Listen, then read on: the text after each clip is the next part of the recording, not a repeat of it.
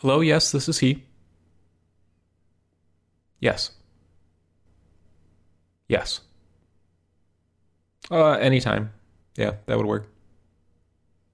Oh, hi. This is the Futurama Sprocket. I'm ranking every Futurama episode best to worst. I'm up to season 2, episode 8, Raging Bender. This is the one where Bender is a wrestler. Even though Raging Bull is a boxing movie, but it's okay. It's okay. Hey, you know what we get right at the beginning of this episode is a little brain slug action. Everybody loves those brain slugs. It's like the Hypnotoad. It's a brain slug. This is one of those running jokes I don't think is too interesting. I mean, it's a fun sci-fi concept, is this brain parasite alien, but all they really do is make people stand there, mouth agape, and then the joke is that they take over your brain, and they don't really do anything with it here.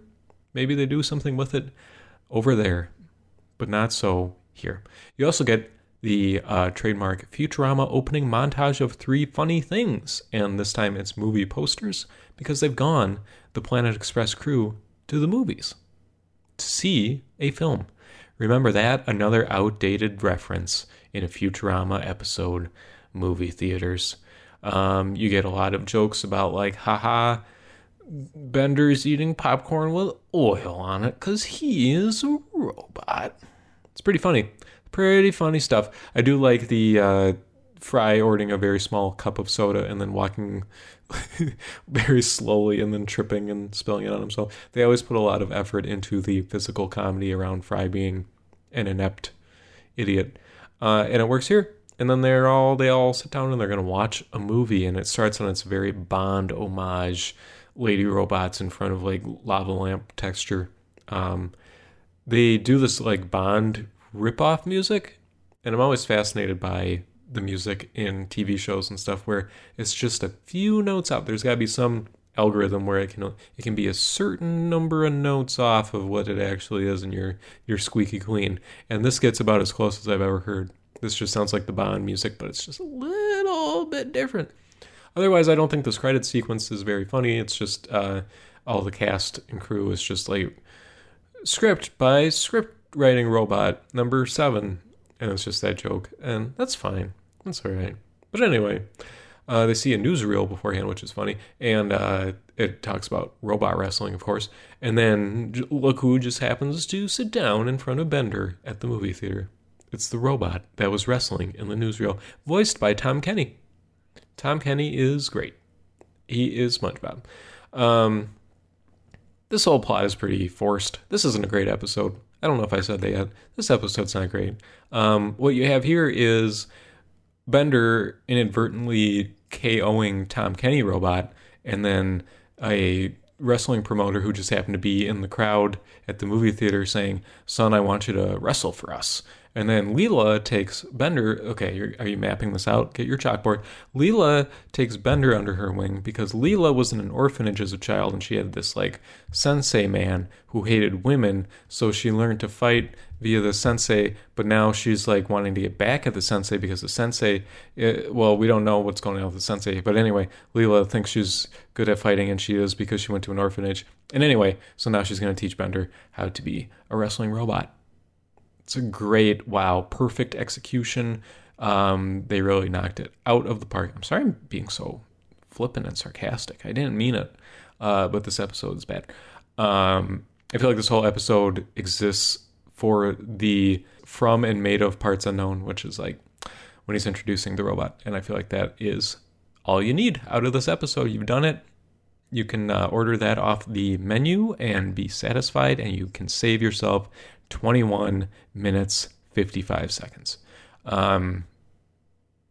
There's this aspect to this episode. It's just having fun with wrestling, basically, is what this episode is. There's this aspect of it where Bender realizes that wrestling is fake, and I find it interesting that they frame this in the episode as like a scam, like they're scamming people. I always figured wrestling being fake was just to create storylines, to have them be able to tell the stories they want to tell through wrestling, and I think that would be a lot harder if, you don't know who's going to win a match, or it could be more interesting, I guess, if you don't know who's going to win a match. But anyway, it's the way it is presented here, it's like his promoter is like working people over which I think is kind of interesting. I don't know if I'm wrong or if this is like an outdated notion of wrestling, or I don't know what, but I guess wrestling today doesn't really resemble the wrestling that they are parodying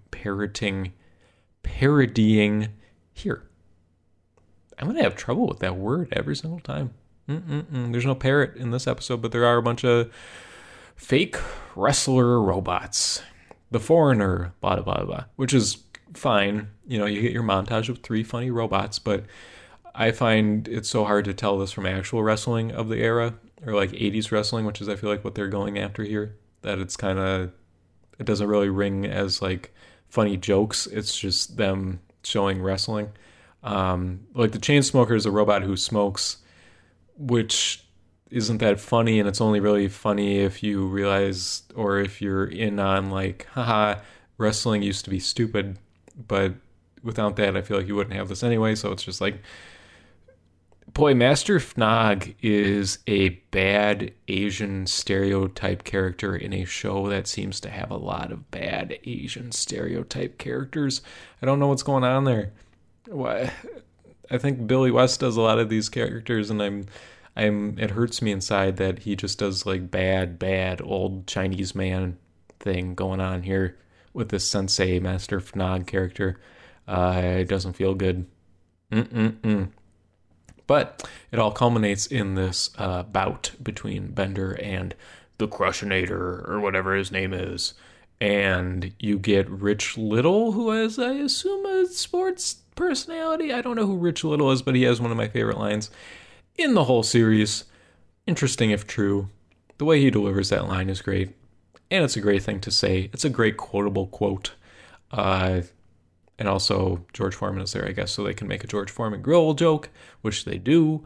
And then there is this joke that just kind of typifies my problems with the writing in this episode, which is that Professor Farnsworth is looking at the program, because he's in the audience for this wrestling bout, and he says, let me put on my reading glasses. And then he puts on much larger glasses that poke through the program, his paper program he's holding, and he says, Zoidberg, there's a lovely picture of you in here.